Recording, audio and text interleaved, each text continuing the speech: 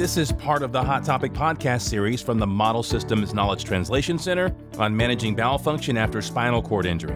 Denise G. Tate, PhD researcher, discusses research on the causes of constipation. Questions about constipation are very interesting because we don't have answers yet.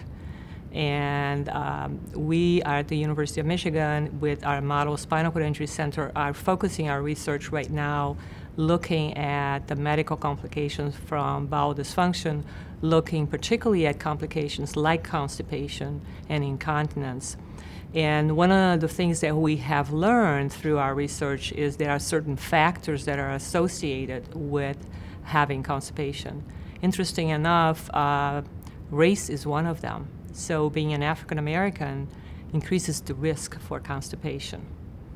The causes for that, we are not quite sure. It could be diet, it could be socioeconomic status, access to resources, it could be something genetic that we are not totally familiar with. The other factor is age. The older person with a spinal cord injury is the person who is able-bodied also is more likely to have constipation. We also find out that people who have a regular schedule for their bowel management also can avoid constipation better because they are on a regular schedule.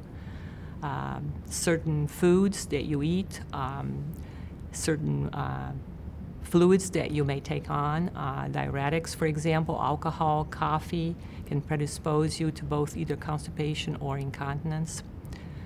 So there's a number of factors that we know are associated with constipation. I think what we need are more studies looking at the causes of constipation, and that we really don't have very good studies in the area of spinal cord injury. Visit msktc.org/SCI and get the answers you need from experts who conduct innovative and high-quality research, provide patient care, and work to improve the health and overall quality of life for people with spinal cord injury.